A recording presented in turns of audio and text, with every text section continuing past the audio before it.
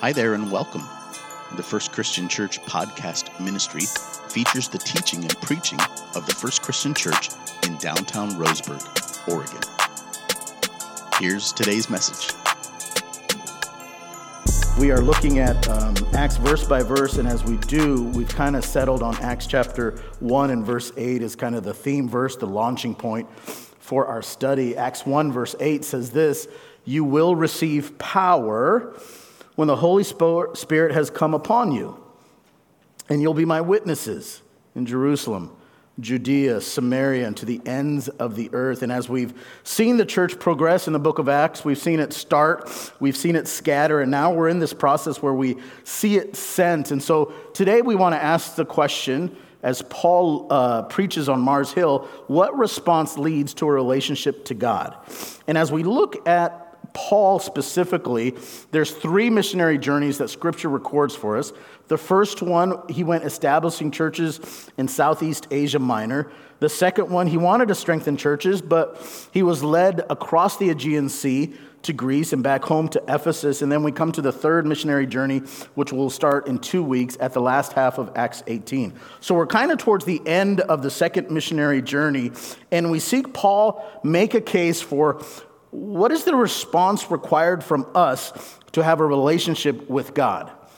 As you remember, he's been driven out of Thessalonica. This is a common theme with Paul. He goes to a city and he gets kicked out over and over and over again. And the reason is because he challenges the status quo. His pattern is this: he'll go to a new city and he'll go where first to preach the gospel?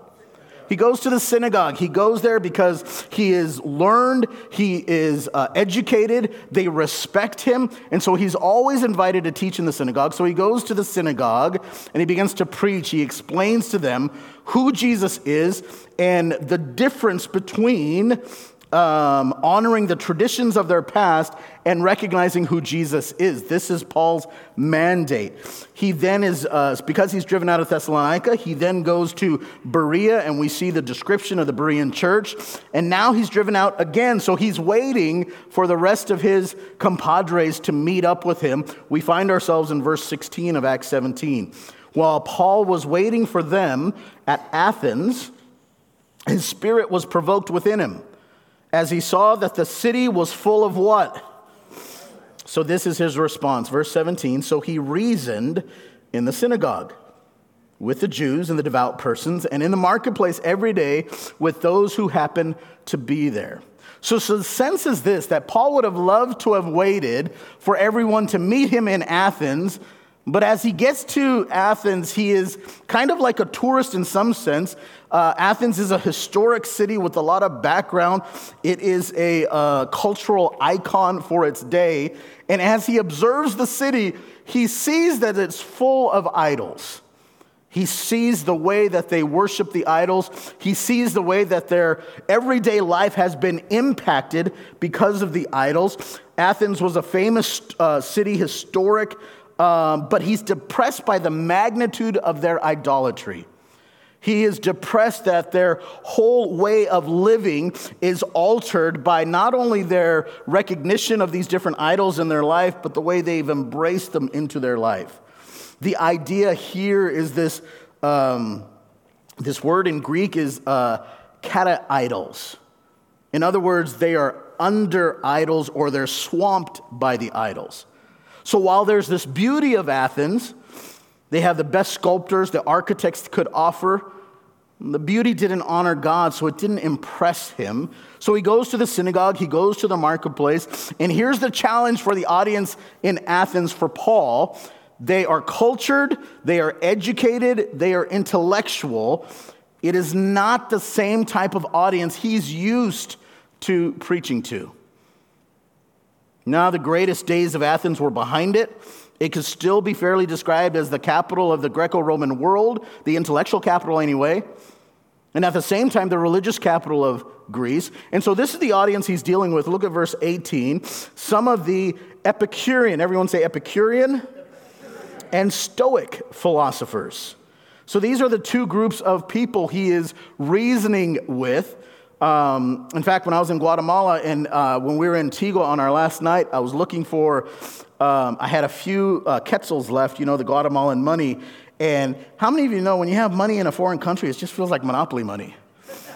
It just feels like if you don't spend it by the time you leave the country, it's just good for nothing, right? And so we're just walking around the city of Antigua, and then we went. I was able to get some earrings for Libby. Had a few quetzals left. And right across the street from that market, there's a restaurant called Epicure. And Epicure, if you look up the definition of Epicure, that word, it is to love the fine food and fine wine and fine dining. It's this, and by the way, they did do fine food. We got these palmiers from there, and Libby, they were just amazing. They were just absolutely the best cookies we've ever had. This is Epicureans. They're in love with pleasuring their senses. The Stoic philosophers. First the Epicureans, they pursued pleasure, I should say, as the chief purpose in life. So the best food, the best art, the best wine, the best of everything. They didn't deny the existence of gods, but they believed that gods had nothing to do with man. Think about that gods had nothing to do with man. So there was no opportunity for men to have a relationship with God. The Stoics believed that everything was God. Everything was God. And God was in everything. So they believed that all things, good and evil, were from God, so there's nothing that could be resisted. And they believed there was no particular direction or destiny for mankind. You think about that, these two combining influences on the culture in Athens. You have one group of people who just pursued pleasure in everything. So food, wine, lust, sex, relationship, they just pursued pleasure in everything. And then the Stoics believed that all things good or evil were from God. So you can indulge in anything you wanted to. You take a combination of those two forces, and what will you have for your culture? This is what Paul observed. They pursued all pleasure, and nothing was good or evil, so they pursued everything. Verse 18, some of the Epicurean and Stoic philosophers conversed with him and said, "What does this babbler wish to say?" Paul's been described a lot of things. This is a new one to add to the list. Others said he seems to be a preacher of foreign divinities because he was preaching Jesus and the resurrection.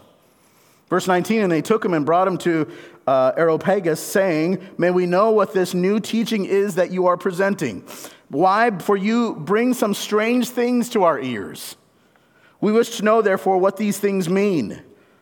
Verse 21, and all the Athenians and the foreigners who lived there would spend their time in nothing except telling or hearing something new. So because this was a new message, a new thing they had heard, it was a novelty to them. So they say, hey, let's get this babbler in. We haven't heard this. Jesus is resurrected and he has new life and this is who he's following. We haven't heard this before. Why don't we invite him? So verse 22, so Paul, standing in the midst of the Areopagus, said, "Men of Athens, I perceive that in every way you are very," what's the word? Does that sound like a compliment? So today we're going to look at three responses. And of those three, which is the response that actually leads to a relationship with God? I would submit to you first, being religious does not mean you have a relationship with God.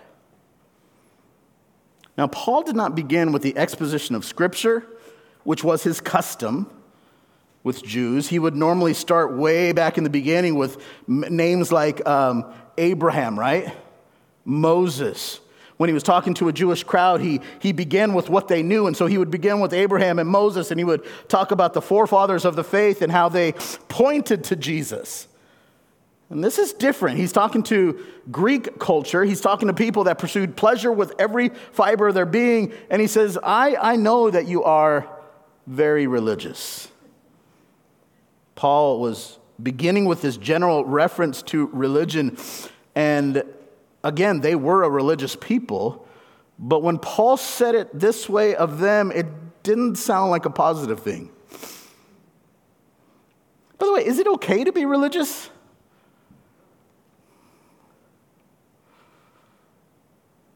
I'm religious, I think. You know, if you look at religious, one of the definitions says that you are someone who is beholden to vows. I'm religious, I think. I go to church every Sunday. because I have to. It'd be weird if I didn't. Because I want to. I love being here. I pray multiple times a day, as you do. I try to read the scriptures every day, as you do. I try to acknowledge that there's a Holy Spirit in my life that I will listen to, as I know you do. If I wasn't the pastor, I'm pretty sure Libby and I would be in church every Sunday. We're religious. I think the difference is, what are we trusting when it comes to our faith? Now, if we trust our religious behavior, do you see where that gets a little iffy? So if we trust the fact that we go to church every Sunday, if we trust the fact that we have this prayer that we do and we read this amount of scripture and, we go to this breakfast and we go to this, all of these things that we have on our cosmic checklist, by then we have transformed what should have been a relationship, and now we're being religious for being religious' sake as the sole metric of our relationship with God. So being religious does not mean you have a relationship with God. It is okay to be religious. I quite would like if most of our church was religious. It means you would be here. It means that, right? It means that you would give faithfully. It means that you would attend things. It means that you would be invested. It means that you would pray. It means that you would read your Bible. But it is not solely being religious that means you have a relationship with God. Paul goes on, for as I passed along, verse 23, and observed the objects of your worship, beautiful phrase, I found also an altar with this inscription, to the unknown God. What therefore you worship as unknown, this I proclaim to you. I would say, secondly, being respectful does not mean you have a relationship with God. Being religious doesn't mean you have a relationship with God. Being respectful does not mean you have a relationship with God. It's interesting because 600 years before Paul, there was this plague that came on the city, and a man named Epicureans had an idea. He let loose a flock of sheep through the town, and wherever they laid down, they would sacrifice that sheep to the god that had the nearest shrine or temple. You wonder if the sheep ever caught on this. Right? And there's like a few at the end, and they're just like, no, you lay down. No, you lay down. Wherever they laid down, they said, oh, we're going to sacrifice this sheep, and we will offer it as a sacrifice to the nearest shrine or temple. And if a sheep lay down near no shrine or temple, they would sacrifice that sheep to the unknown God. Just in case they forgot a deity, just in case they forgot a power, a deity that was so powerful that they didn't want to forget. And so it wasn't a matter of they were worshiping this unknown God. They were just covering all their bases. So Athens was filled with statues honoring and dedicated to the unknown God. And Paul understood that in their extensive pantheon, this unknown God basically covered any god that may have been neglected. They were doing so out of respect. Just in case they were covering their bases. Just in case we forgot something, we're covering our bases. Just in case. And they were being just respectful, just in case they forgot. Church, I would submit to you that being religious is no pathway for a relationship. And I would also say that just being respectful is no pathway to being in a relationship with God. In a few weeks, we're going to celebrate Easter. And be praying for our Easter services, because we will have, God willing, this place packed with people who have lived their life perhaps either being very religious or very respectful, but with no relationship with God. And the whole purpose we make a big deal out of Easter and celebrating the resurrection of Jesus Christ is because people are uniquely sensitive during this time of year, and they will accept your invitation to church. They will come and bring their kids for the egg hunt. They will come and take part. They'll come and have breakfast with us. They'll come and take a photo in our photo booth and have the memento because they're either being respectful or being religious. And here in our service, what we're going to try to say is, hey, Jesus loves you, and he wants to have a relationship with you. So here's this culture, and they have objects of worship. Remember that phrase? They're religious by all means. They're respectful by all means. Shoot, they included the unknown God just in case they forgot someone. Paul goes on, verse 24. He begins pointing them to who this unknown God really is. The God who made the world and everything in it, being Lord of heaven and earth, does not live in temples made by man. So he starts in the beginning, doesn't he? Who made the world and everything in it. He doesn't live in temples made by man. Verse 25, or is he served by human hands as though he needed anything, since he himself gives all to mankind life and breath and everything. It's so interesting. There's no mention of Abraham. There's no mention of Moses. There's no mention of Torah. Why? Because this is a different group of people. This is a good lesson for us. That Jesus always began with where people were when he brought them to the saving knowledge of who he was. Always begin with where they were. Verse 26, he made from one man every nation of mankind to live on all the face of the earth, having determined allotted periods and boundaries of their dwelling place. Verse 27, that they should seek God and perhaps feel their way toward him and find him. And this is a beautiful verse, yet he's actually not far from each one of us. For in him we live and move and have our being, as even some of your own poets have said, for we are indeed his offspring. Verse 29, being then God's offspring, we ought not to think that the divine being is like gold or silver or a stone, an image formed by the art and imagination of man. It's so interesting. Paul begins at the beginning. He begins with creation. He begins with the foundations of the world. He says that our God does not live in temples by man. All of the effort you have made to be religious, to build structures, to have a place where an unknown God is recognized, all of the things you have done to be respectful and to make sure he was included just in case. This is not where God dwells. In fact, he dwelled in the very beginning. It's interesting because in our day and age, in the time I have been alive, I think our evangelism has shifted. It's interesting because there is a lot that we used to take for granted about what people believed about the Bible or who Jesus is. And so we could start at a different place in our conversation to introduce them to Jesus. When I was like 16 years old, our church developed a SWAT team.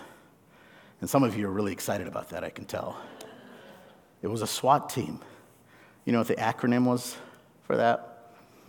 Soul Winning Attack Team. We were so cheesy, man. And we would go out on Thursday nights, and we would go to the Newport Beach Pier. And we would be in teams of 2. And I'd be 16-year-old just ready to save the whole world. Like, just listen to me, right? And we'd go in teams of 2, and we'd just go and walk up to strangers and just talk to them. And you know how we would start most conversations? We would start with this. Do you know if you died today, if you go to heaven or to hell? Are you 100% sure that if you died? Isn't that a great way to start a conversation, by the way? And we would talk to them about that. And if someone said no, and said, would you like to know? And then hopefully they said yes. And if they did, we'd go to Romans chapter 3. All our verses were in Romans. That's how I was taught to evangelize and to bring someone to the saving knowledge of Jesus. We'd go to Romans chapter 3. And there's a lot of verses you could start with. We'd start with verse 10. As the scriptures say, no one is righteous, not one. First thing we would tell someone is they're a sinner. We'd go to Romans 3:23 and say, well, the wages of your sin is death. We would talk about, we would say things like, we would try to convince people they're sinners and just get them to acknowledge that. And then we would get them to acknowledge the fact that there's a price to be paid for sin and all of these different things. You know where you have to start with someone today? You have to start with whether or not they believe there's a God. We have to start with whether or not they even acknowledge that there's a creator. I think it's so beautiful that here's Paul, and in the course of the book of Acts, he starts from different places with people. Do I believe everyone's a sinner? Yes. Do I believe there's a price to be paid for sin? Yes. But it's this nuanced approach to helping people understand who Jesus is based on not where I understand Scripture, but based where they approach Scripture. And so here's Paul, and in some contexts, he comes with Abraham and Isaac and Jacob and who Moses is. In other contexts, he says, man, you guys are vipers. You're stealing from your own people. How could you possibly do that? You're supposed to be the priest. You're supposed to be the people in charge, and now you're stealing from your own people. And in other contexts, he says, there's a God who created us. This is what he does here. Look at this verse again. He says, being then God's offspring, we ought not to think that the divine is like gold or silver or stone, an image formed by the art and imagination of man. He goes on, we see, and he says this in verse 30, the times of ignorance God overlooked. But now he commands all people everywhere to what? To repent. He doesn't command people to be religious. He doesn't command people to be respectful. Our God commands us to repent. There is a God in heaven that is our creator. He is Lord. He is ruler. He is king. And in his authority as such, the times of ignorance God overlooked. But now he commands all people everywhere to repent. This is the message of the gospel. He goes on in verse 31 to say this, because he has fixed a day on which he will, say that next word, judge the world in righteousness by a man whom he has appointed. And of this he has given assurance to all by raising him from the dead. Paul went from knowing who God is and the very creator God to who we are, our responsibility to him, and our accountability if we dishonor him. Paul didn't preach a soft gospel. He boldly confronted the wrong idea that Athenians had about God and confronted them with the reality of a coming judgment. It is as he breathes these words about judgment that for the first time he refers to Jesus. His first mention of Jesus presents Jesus as a righteous judge. Now, Paul didn't want to leave the Athenians with the idea that Jesus was only a righteous judge, but he stops here because the Epicureans and the Stoics lived their life with no accountability. They lived their life with no accountability to a higher authority. The religious behaviors that they did, the respect that they had, did not allow those gods to have accountability into their life. And so here Paul begs with them to understand it is God who created the world. He is Lord and King and ruler, and we must repent. We are commanded to do so. He begins now to really talk about what he wants to talk about, the person and the work of who Jesus is. Look at verse 32. When they heard of the resurrection of the dead, some mocked. Others said, we will hear you again about this. Verse 33, Paul went out from their midst. But some men joined him and believed, among whom also were Dionysius and the Areopagite, and a woman named Damaris, and others with them. You see the progression in verse 32, the verse 33, 34. Some mocked, others said maybe later, and still others joined. Think about it. They were going one way, and now they were going another. What response leads to a relationship to God? Well, being religious or respectful alone does not mean you have a relationship with God. The pathway to a relationship with God is through repentance. We must turn from our ways. The resurrection wasn't a popular idea with Greek philosophers, by the way. Some thought Paul was very foolish for believing this. Others wanted to hear more. But the Greeks were fond of the idea of the immortality of the soul, but not the idea of the resurrection of the body. They felt that anything material was inherently evil, so there really could be nothing as a glorified body. They thought the ultimate form of glory would simply be the pure in spirit. And he could have, if he wanted to, stay there and discuss Greek philosophy all day long, but Paul was not interested in that. If he couldn't talk about Jesus, he didn't have much to say. And so without a doubt, Paul was really just beginning his sermon. Far more than wanting to quote Greek poets, he wanted to tell them about Jesus. But as soon as he mentioned the resurrection, they stopped him short. Paul discussed more with people one-on-one, and we see that continue in chapter 18 next week. But he was prevented from saying all he wanted to say in his speech there. It's interesting because the results seem small. It seems really small. Some believed, some said maybe, some denounced him. We see Dionysius, we see Damaris come to Jesus. And it begs an observation for us that as a church family, as individuals, if we preach Christ with grace, with love, and with truth, we rest in the work of the Holy Spirit on what actually happens. It is not for us to win someone to Christ. It's to preach Christ with grace, love, and truth. It's to share the good news that Jesus loves them and wants to have a relationship with them. And so this morning we think about these responses and we think about Paul going to the extent that he did. And by the way, when we think about Acts chapter 1 and verse 8, the amazing thing is it is not simply a geographical progression. He says, when the Holy Spirit has come upon you, you will receive power, and you will be witnesses first in Jerusalem, right?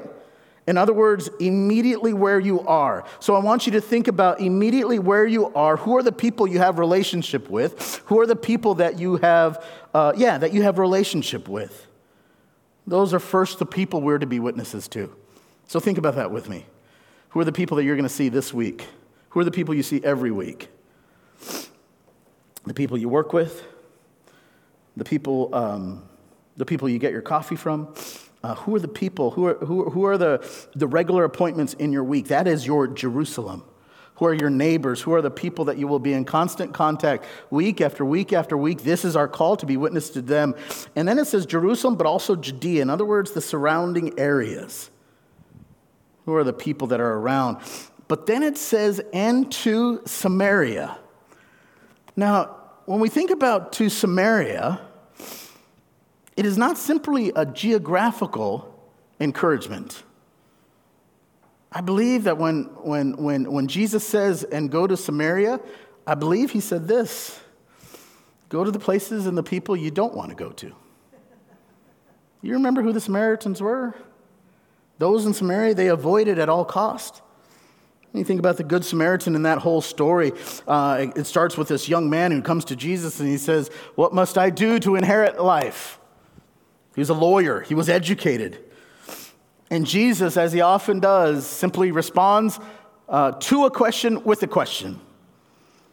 I hope I'm that wise one day, where when someone asks a question, I'll just ask a question right back. He says, what must I do to inherit life? And Jesus says, well, what does the law say?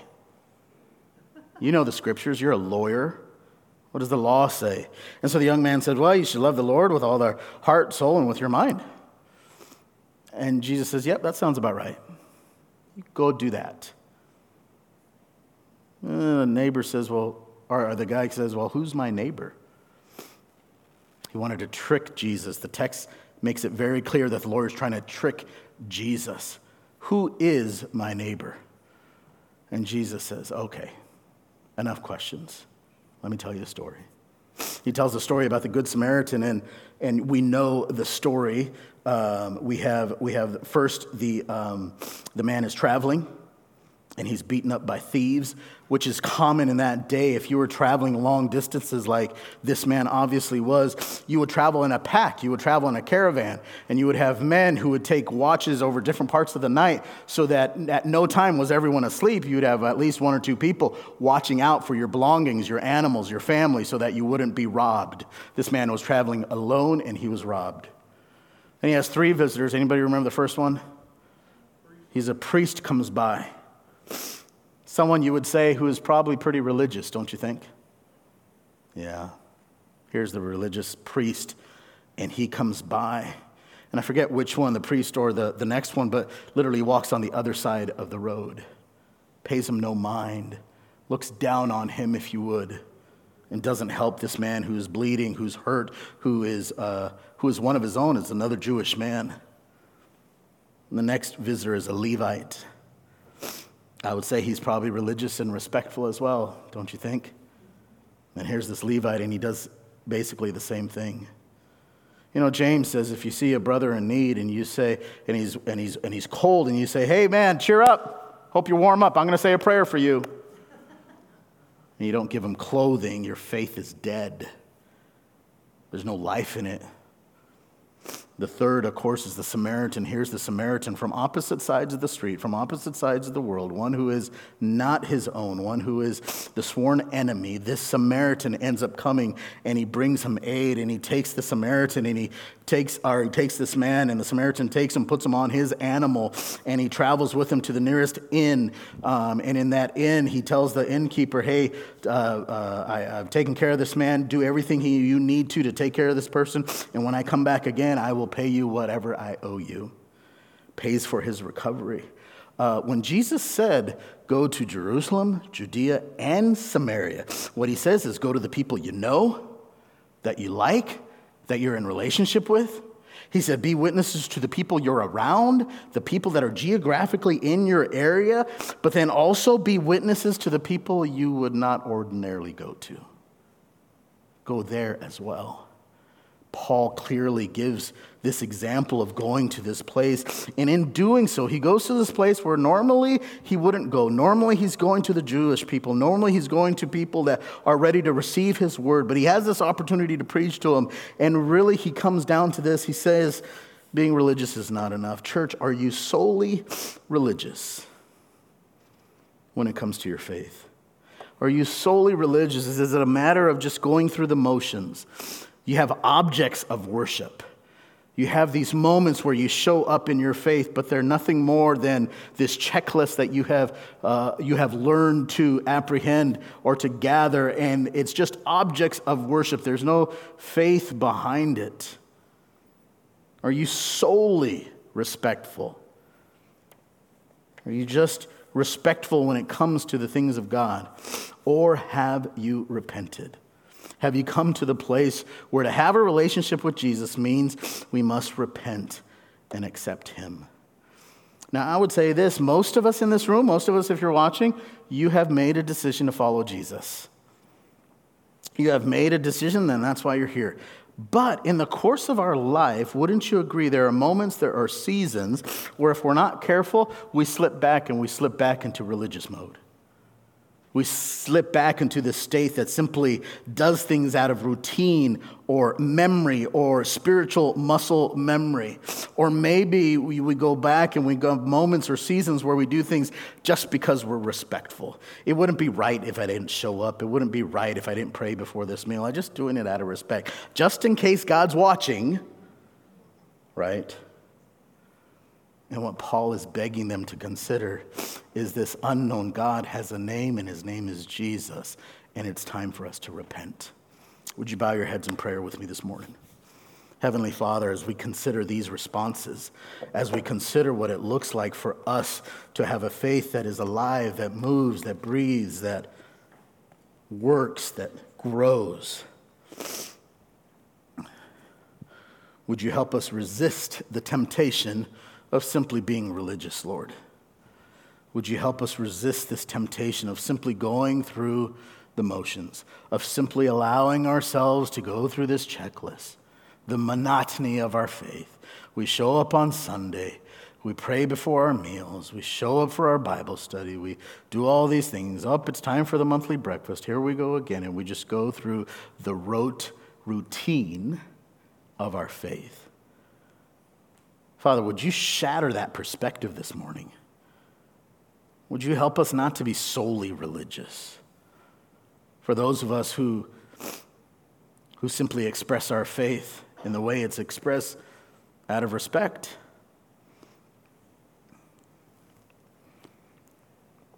It would be weird if we didn't show up. It would be weird if we didn't pray. It would hurt someone's feelings if we didn't do this or that. Lord, would you shatter that perspective, Father? We want to be people who have real relationships with you, Father. A real relationship that lives and breathes and walks and talks and grows and stumbles and gets back up. A relationship, Lord, premised on this idea of repentance. That we will turn away from the way we have been going through life in order to about face and follow you. So, Father, in the stillness of this moment, I would ask that you would reveal to us, those of us who name you as our Lord and Savior, that you would reveal to us the area in our life we need to repent. Maybe we're being a little religious. Maybe we're being a little respectful. Maybe there's another area of our life that we're just holding on to. And Lord, would you reveal that to us so that we can repent? Thank you so much for listening to this week's message. If you made a decision for Christ or would like prayer with someone from our church family, we would love to connect with you. You can message us on Facebook by searching Roseburg First Christian Church, or you can email us directly at roseburgfcc@gmail.com.